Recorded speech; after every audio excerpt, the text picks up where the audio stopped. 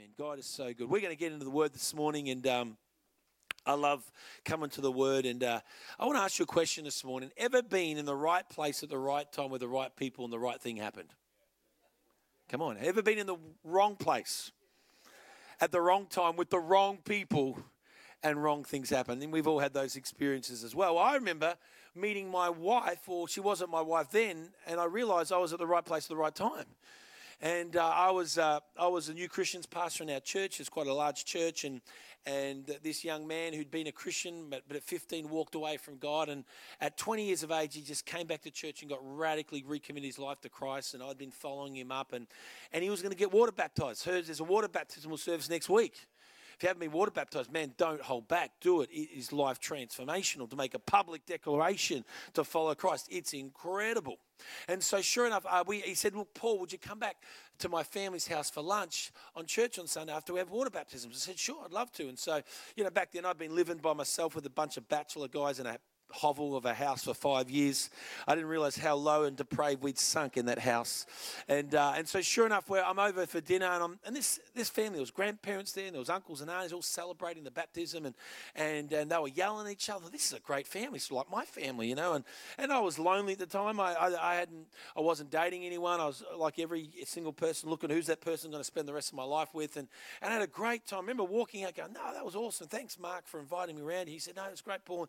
And I saw this picture, this photo of a girl on the wall. I said, "Who's that?" He goes, "That's my sister." I said, "Why wasn't she here today?" "Well, she's just come back from Bible college and she's helping out a friend's church. They've got a keyboard player then. She's just playing for him for the next 8 weeks." I said, "Oh, excellent.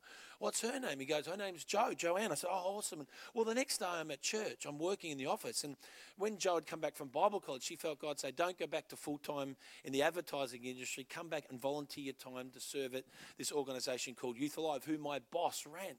So she walks into the office, and I walk up and say, "Hey, you going, Joanne?" And she's like, "Who is this creep that knows my name is talking to me?" And that was good timing. I was at the right. Now, she was dating another guy at the time, but that didn't matter. Because when you know you're the guy, you just overcome any obstacles that may be in your path. I was in the right time at the right place to meet the right people, and it was perfect timing. And I like to call it this: it was kingdom timing. And that's what I want to talk to you briefly about this morning, church, is kingdom timing. We have all experienced God's perfect timing. We've all experienced bad timing in our lives. And what I've discovered is many Christians in 21st century living are anxious about the future. What's going to happen to my family? What's going to happen to the economy? Am I going to have a job next year? What's going to happen when I finish my study course? Am I going to be able to get a job after I got my degree? Can I buy a house? Will I find my life partner? And all these questions are going on, and we can start thinking, well, I've got to make things happen in my life. And I've found in my life experience, 46 years, I had my birthday this week, I know, 46 years of abuse in a body like this. You can have an incredible system like this as well. But 46 years of life experience, and through God's scripture, I've realized this: God's timing is always perfect. And we can walk in his favor when we put him first in our lives. We know this scripture, Matthew 6:33. You know the scripture: "Seek first the kingdom of God and his righteousness, and all these things will be added unto you." I love that. It's easy for God to add things to you. It's easy. If God spoke and created the universe, do you think he can provide and add to you school fees for your kids? If God spoke and created the heavens and the earth and in 7 days made all the things on the planet, do you think he can provide finances for you to purchase a vehicle because you just had another child and you've got to graduate from the hatchback to the Kia Carnival? Okay. God can do that. God can add anything to your life. What's hard for God to find is a generation that will seek him first. It's easy for God to, the more and more I seek God and put him first, the more and more I've realized over the years and the decades, he just keeps adding things to my life. He just keeps blessing me. But God's trying to find a generation that will seek him first. God's timing is perfect, but we, you and me, we get impatient. You look at me like, "No, I don't." I said, "What kind of, just stop lying to me." Who gets impatient here? Come on. You put something in the microwave, you're tapping your feet, 30 seconds, too long. There was a time we didn't even have microwaves. But we remember God is God and you are man. His ways are higher than your ways. His thoughts are higher than your thoughts. And in the book of Galatians, could I just have a little bit of fallback? In the book of Galatians, it says this incredible phrase, in the fullness of time, Jesus came. Not too early, not too late.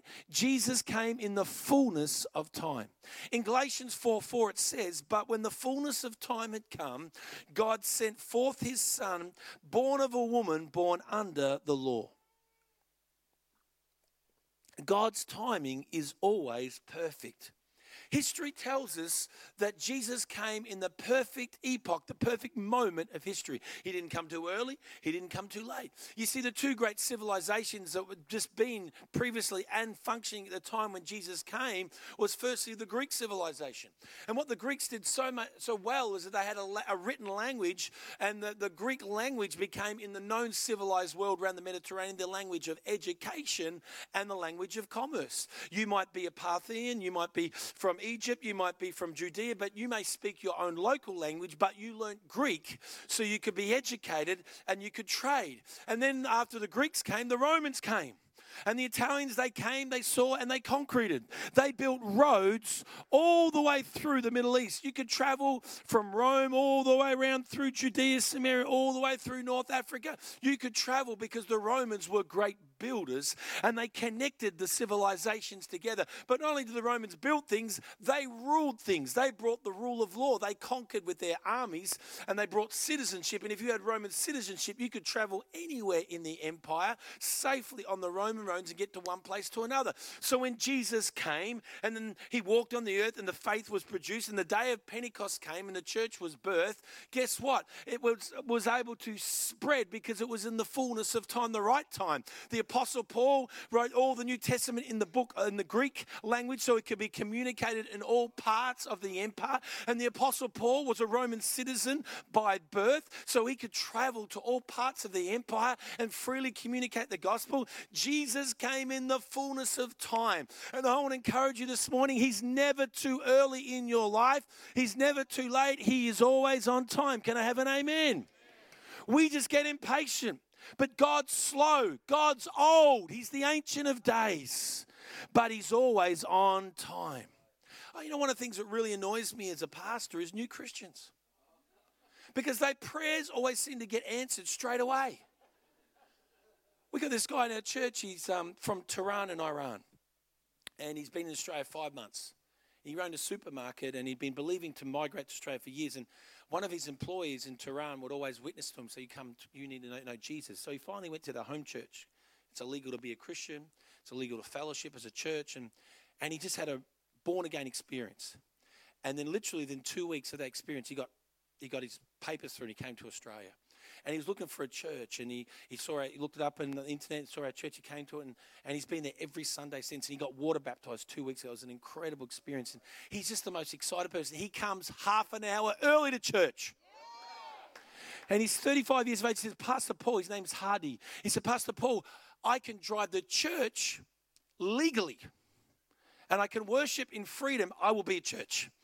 And he's awesome. He's telling me, well, Pastor Paul, the first week I was here, he's just a new Christian. I prayed, God, give me a job, and he gave me a job. The next day I prayed, God, give me a house. He gave me a house. And he said, Pastor Paul, God's so good, he just answers my prayers. And the next one I'm praying is, give me a wife. But you know what it is? New Christians seem to get their prayers answered straight away. And somehow, as we get more mature in our faith, things seem to take a little bit longer. But I want you to understand God's timing is perfect. And I tell you, as Christians, we would have a lot less stress in our life if we realize God's got kingdom timing, and you need to understand it so that you can walk with confidence and conviction into your future. I want you to turn the Bible to the book of Ecclesiastes chapter 3. I love this book. Verse 1. For everything there is a season, a time for activity under heaven, a time to be born, a time to die, a time to plant and a time to harvest, a time to kill and a time to heal, a time to tear down and a time to build up, a time to cry and a time to laugh, a time to grieve and a time to dance, a time to scatter stones, a time to gather stones, a time to embrace and a time to turn away, a time to search and a time to quit searching, a time to keep and a time to throw away. Right there, that is the challenge of a marriage for 24 years. I am a hoarder. My wife is a minimalist. Right now, she's throwing things away that I like in the house, okay? A time to tear and a time to mend. A time to be quiet and a time to speak. A time to love and a time to hate. A time for war and a time for peace. What do people really get for all their hard work? I have seen the burden God has placed on us all. Verse 11. Yet God has made everything beautiful for its own time. He has planted eternity in the human heart.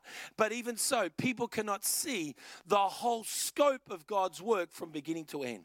You know, right now, you can't see the scope of God's work from beginning to end that He's doing in your life. You just see right here, right now. I said this in the earlier service. One of my favorite places to go in the world is Hong Kong.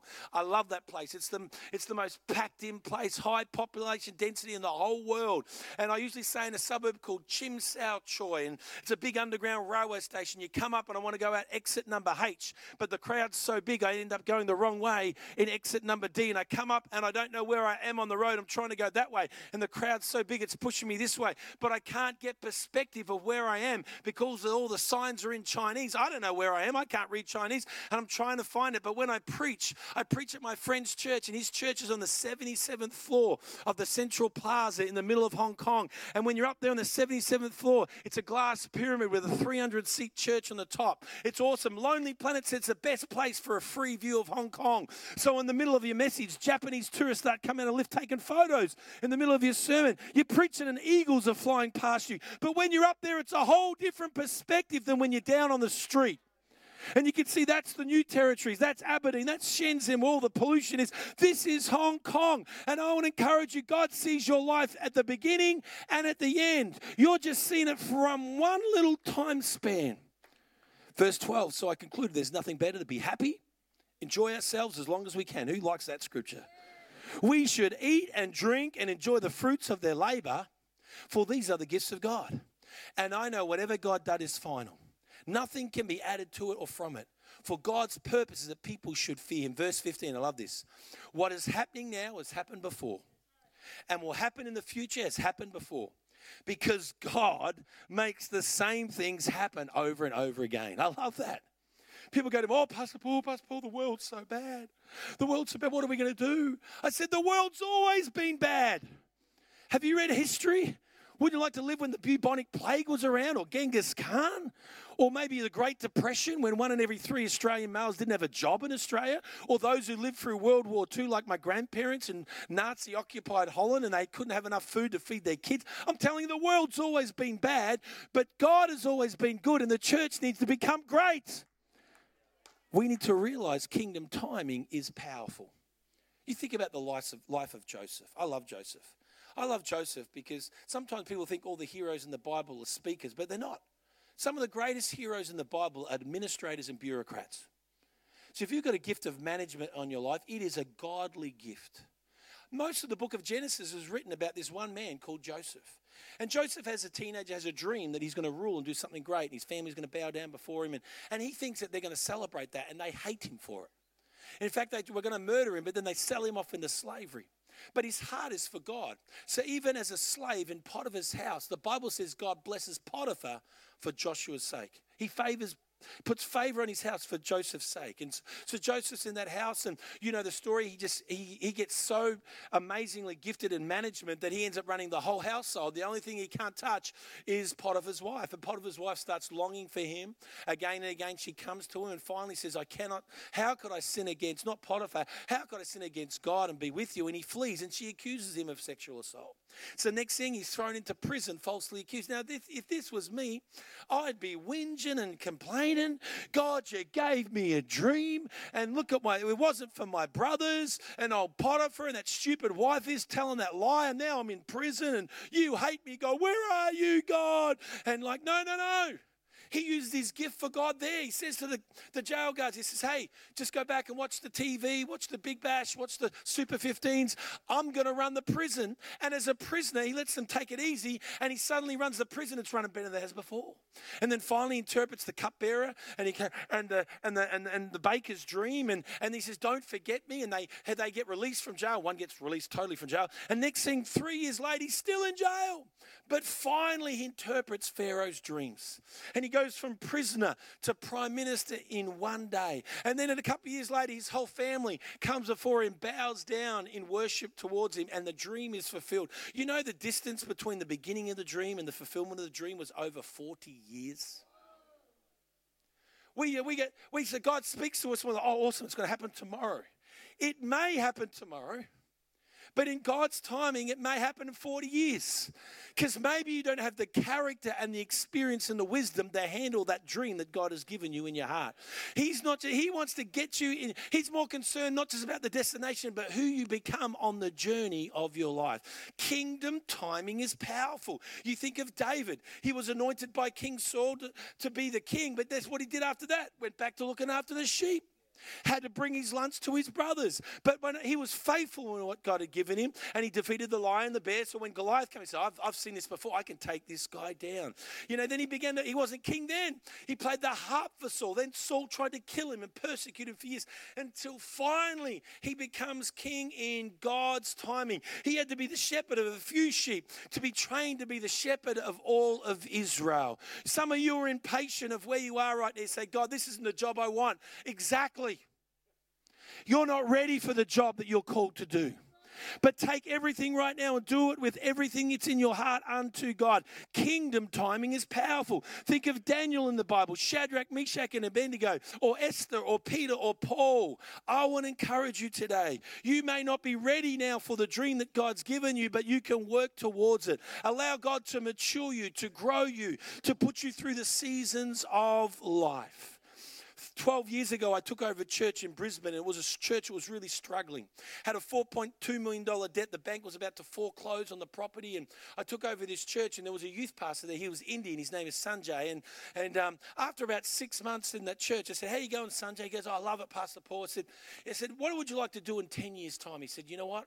I want to go back to India. I was born in India, came here when I was 6 months old. I want to plant a church in India. I said, you know what? I want to do that right now. He goes, excellent. Can I go next year? I said, no, you're not ready. He's like, what? I'm ready. I'm full of energy. And I said, you're not ready. He was a youth pastor. Then him and his wife became the kids pastor. Then they ran the Bible college in our church. Then they helped pioneer a new service. Then they ran a West Camp. 11 years went past.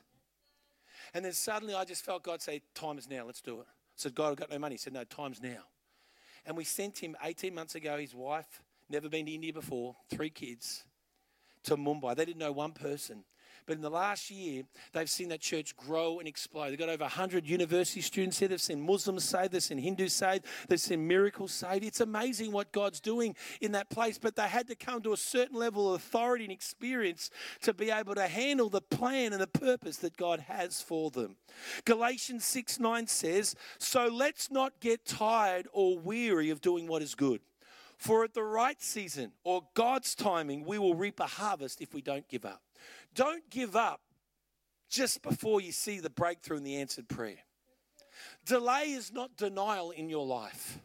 When God says it, he will fulfill it. And I just want to give you a couple of things this morning on kingdom timing. They're going to help us as Christians, but also help us as a church, because there's always the timing of God in this church.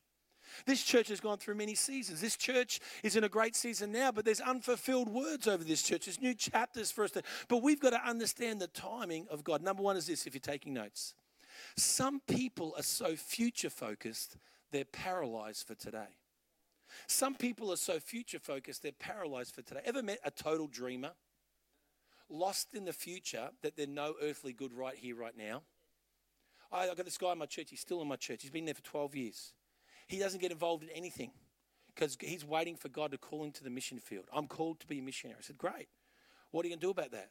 We need some help in kids' church. Oh, no, I'm just waiting. I'm focused. I said, well, are you doing anything practical in life? You're going to study to be a nurse or a school teacher so you maybe can get a job over there as a tent maker? No, I'm just waiting for God. He's still waiting. Because the Bible says in the book of Ecclesiastes, whatever your hand finds to do, do it with all your might. I've sent 4 or 5 other people to the mission field. But they were just whatever God gave him. Like David, a little bit of sheep, kids' church, connect group, small group. They just did it faithfully unto the Lord. And you know what? God used those things as preparation for the future. Don't be so future-focused that you're no earthly good today. Don't be that guy saying, well, one day we're going to do this. Well, what can you do right now? Well, one day I'll tithe when I get a lot of money. Well, tithe with the little bit you've got. Well, one day we'll do this. Do something right now. Don't just focus on the destination. You need to be fruitful on the journey. I'm a destination kind of guy. I'm a goal kind of guy. I lived in Adelaide for many, many years, and I would drive 9 hours home to my parents' house in the country. And I'd done that road so many times. I took about 15 destinations. I'd worked it out over 10 years. I brought it down to 7 hours and 15 minutes because I'm all about the destination. In Australia, you drive till the car gets to empty. You got a 10-minute fuel break, toilet, food, get back in the car, bums on seats, we're out of here, okay? That's how I go. And so a couple of years ago, I was planning with my wife and I said, let's go to Sydney for a week's holiday and we'll go to a conference there. It's about 1,000 kilometres from Brisbane to Sydney, and I worked it out. I could do it in 10 hours and 25 minutes. I worked out where we would stop on the way, the freeway stops, to the fuel stations, to the BP and all that kind of stuff. And the only problem was Joanne was 8 months pregnant. So we start cruising out of Brisbane. We're gone 45 minutes and we're just hitting the Gold Coast, and she goes, I've got to go to the toilet. I said, no, you don't. She goes, yes, I do. I said, no, you're going to mess up the plan. If we're going to get to Sydney in 10 hours and 25 minutes, and she says, no, I need to go. So we stopped. I'm starting to get a little bit angry and frustrated, like, 10 minutes, how long does it take it in there, And we get in the car, and I've got to make up time. And so we're driving, and we go about another hour and a half, and she goes, I've got to go to the bathroom. I said, no, you don't. She goes, yes, I do. And I am smiling on the outside, but I am fuming on the inside. And the tension is lifting in the car. People, before we had GPS and Google Maps, those fights that used to happen between husbands and wives with the maps? You people under 40 don't know what a map is, but we used to have these directories. We have to go on the grid, G by 5, and there'd be the best arguments in your marriage on the front seat of a car, just on the way to a new church, okay? And so sure enough, and at the third stop, I am fuming. And so she gets out, and then she comes back in the car. She says, don't start. So what do you mean? She goes, before you go, you just got to realize we're not going to make it in 10 hours and 25 minutes. And I'm like, I am fuming. And she goes, you know what? You got to change your attitude. She goes, you know what? You have, for the next maybe 10, 15 hours, the privilege of sitting next to me and talking and communicating with me. So you can just change your attitude right now and enjoy the journey and not just think about the destination. I hate it when she's right. I had to make a decision not just to focus on the destination, although that is important, but to enjoy the journey on the way. Can I hear any amens out there from the wives? What you're doing right now may not be your ultimate dream destination, but enjoy the journey. You may dislike the job you've got, the university course you're doing, but don't just focus on the destination. God wants you to be fruitful right here, right now. You know what? You may not be happy where you are in your Christian walk. That's okay. But enjoy the journey. Be the person God's called you to be. Second thing is this. Some people are so now focused, they have no vision for their future. The book of Proverbs say, without a vision, people perish. Or some translations say, without a vision, people dwell carelessly or they cast off restraint. I believe we're living in a generation that's plagued with that mentality. Well, I can never afford a house, so I just live it up now. We got grey nomads going around Australia saying, well, you know what?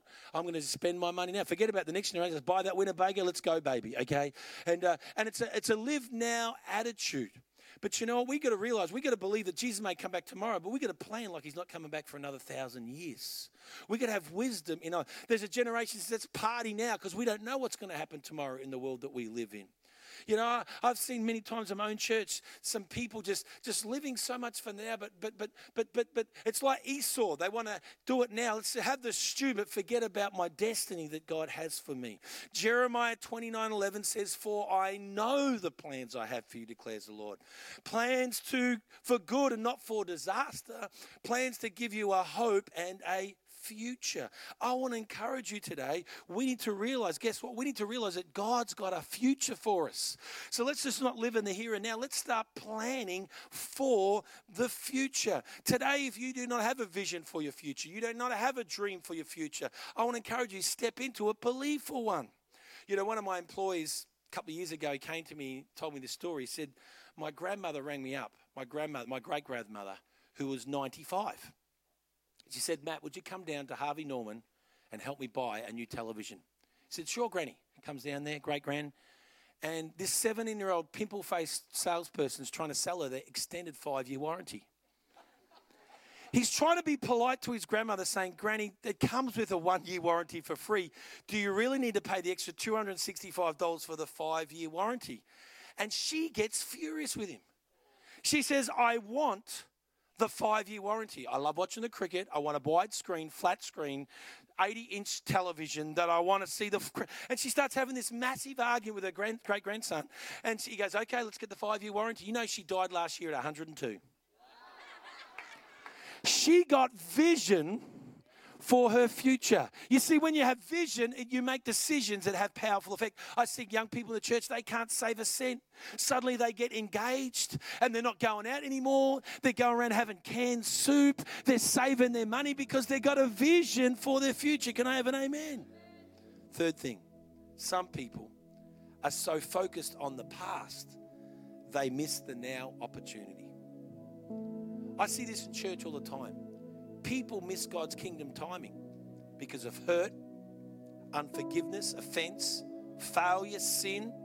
They're so stuck in something that happened yesterday, they don't see the God-given opportunity right here, right now. The people of Israel like that. They were believing for a Messiah for 2,000 years, and when he was there, they were so stuck in the past, they couldn't see that he was right there in front of them. The opportunity was here and now. Maybe you did go through that divorce. Maybe someone did betray you in business. Maybe you made a dumb decision which you're still paying the consequences for, but God's forgiven you. But if you kept stuck in the past, your hands are so clasped to that thing in the past, they're not free to open the door of the new opportunity that God wants to bring before you. And this morning, if you're to embrace God's kingdom timing, God's saying you've got to let go. You've got to let go of the things that offense back in 1997 when that pastor did that thing to you and you've never been able to get involved in church again. I'm telling you, if you're living back in 1997, you can't embrace the opportunity that God has right now for you. The fruitfulness he wants to bring. God wants to heal your heart. God wants to heal your mind in your life. What does Philippians 3:12 says? He says, I don't mean to say that I've already achieved these things or that I've already reached perfection, but I press on to possess that perfection for which Christ Jesus first possessed me. You were saved for a reason. No, dear brothers and sisters, I have not achieved it, but I focus on this one thing, forgetting the past and looking forward to what lies ahead. I press on to reach the race. You see, if I was to go to your house, I would see photos on your wall. But they're never photos of your worst days, they're photos of your best memories. But what I find with many Christians, they frame bad memories. You don't walk into my house and go, this is the day I wrote off my brand new car. I took a photo. Here's the insurance guy. This is awesome. It was such a great experience in my life. No, there's a photo of my marriage day, when my kids were born, Christmas celebration. But many times we frame bad moments. As Christians, we got to choose to forget. We got to let go. We got to choose to let go so we can embrace what God has before us. Amen. The fourth thing for kingdom timing is this. Everything we do now is preparation for tomorrow's destiny. Everything, every season of your life, God will use for preparation for your destiny. My dad was a school teacher. He would always get me involved in everything at school. Went to a government school, high school, primary school, and sporting teams, debating teams, school leadership teams, and quite often I just got sick of it. So I'd come back with I got an invitation by the principal to involve in this program called the Participation and Equity Program. It just sounded boring to me, so I threw it in the filing cabinet that's round the bin. My dad picked it up and goes, well, Paul, this sounds really good. You've been invited by your principal. And we lived in a country town. It's a beautiful program, Paul. They're going to invite all the country kids from all over Victoria down to Melbourne 4 times a year. You're going to discuss how you can make rural and regional education better for students. You need to be a part of it. Plus, you get 4 trips to Melbourne for a week for free every year. I said, Dad, I'm in. So I did that program. At the end of that program, it was a boring talk fest. There was nothing really great that happened out of it. At the end, I got one of those beautiful certificates. Paul has successfully completed, green photocopy. Paul successfully completed the Participation and Equity Program. And 1986, I think it was. So I put it in my file with all the other junk you have. And years later, I'm in Bible college, and my senior pastor comes to me and says, Paul, the local government high school is offering a new job. It's called school chaplaincy. There's about 15 chaplaincies in our state, but they're all mainline ministers, Anglicans, Uniting, Methodists. We want you to be the first Pentecostal chaplain in the state. Would you go for this job? I'm like, sure. I was 19. When you're 19, you're trying to put a resume together. You've got nothing to put in it. You're trying to make yourself sound good. You've got nothing in your life. I'm putting in football, St. John's first aid ambulance certificate. I'm writing, well, I once worked at Kmart. Like, it wasn't big thing, and I'm trying to put anything in there that makes me look good, and I go to the interview, and it's just not going well. There's a Catholic priest there, an Anglican minister, and then there's the principal who's not even a Christian, and she's looking like through my file, and they're asking me all these questions. Well, you're very young, and what kind of Christian theology have you studied? I'm like, nothing, and it's just not going well until finally halfway through the interview, the principal stops and goes, wow, Paul, were you in the participation and equity program? Oh, I love that program. I love that program, Teresa. And she goes, well, for the state of South Australia, I ran that program for 8 years. I love that program. I brought kids from all over outback areas to Adelaide, and we focused on this program, and we talked about how we could develop regional rural schooling to be better education. And she turns to the Anglican Catholic priest. On this certificate alone, I'm employing him right here, right now. Everything we do now is preparation for our destiny for tomorrow. So stop fighting God. Oh, God, I don't want to work here. I'm the only Christian. Maybe that's the reason why you're here. Stop saying, God, I don't want to be in this season. Because if you just escape this season, he'll put you in the same season with different faces, different circumstances next year. Learn the lesson. Allow God to do something great in your life. And lastly, kingdom timing is when we're the right people, the right place, at the right time, with the right attitude. I want to encourage you. You're in the right church at the right time with the right people. On the day of Pentecost, it says they were in the right place. They were in the one place, one accord, and God began to move. You know what? You are in the timing of God right now. You may not like the season you're in, but God commands the season. One time I got angry with God. I close with this. I said, God, I was whinging about something to God. This hasn't happened in my life, and blah, blah. And God said to me, did you die on the cross? Did you rise again? Did you shed your blood and save humanity? I said, no, Lord. He says, well, since when did you tell me how your life should run? And I went, oh, okay. He said, mate, I've got your best intentions at heart. I know you better than you know yourself. And I'm not just focused on the destination. I'm trying to build you from the inside out to be a bigger person, a better person for the glory of God. Would you close your eyes and bow your heads this morning? I thank you, God. You know every person's name in this place. You know the journey that they're on, but some people are frustrated. Some people are impatient. Some people are struggling with the season they're in. But Lord, I pray that I know your timing is perfect. I know that you are faithful. I know that you are good. And I pray today that there would be a confidence in our spirit that you have us in the palm of your hands, that we can trust you with our lives, not just part of our lives, all of our lives. We can trust you in our finances. We can trust you in our marriage, our family, our parenting, our health, our professions. We can trust you with everything. Lord, you're not too early, you're not too late. You are always on time. So we declare today, we are your children. You are our God. And we submit ourselves to you, Heavenly Father. And we thank you that you've been faithful to us before. And the evidence of that alone, we know that you're going to be faithful to us again. We give you all the glory and all the praise in the mighty name of Jesus.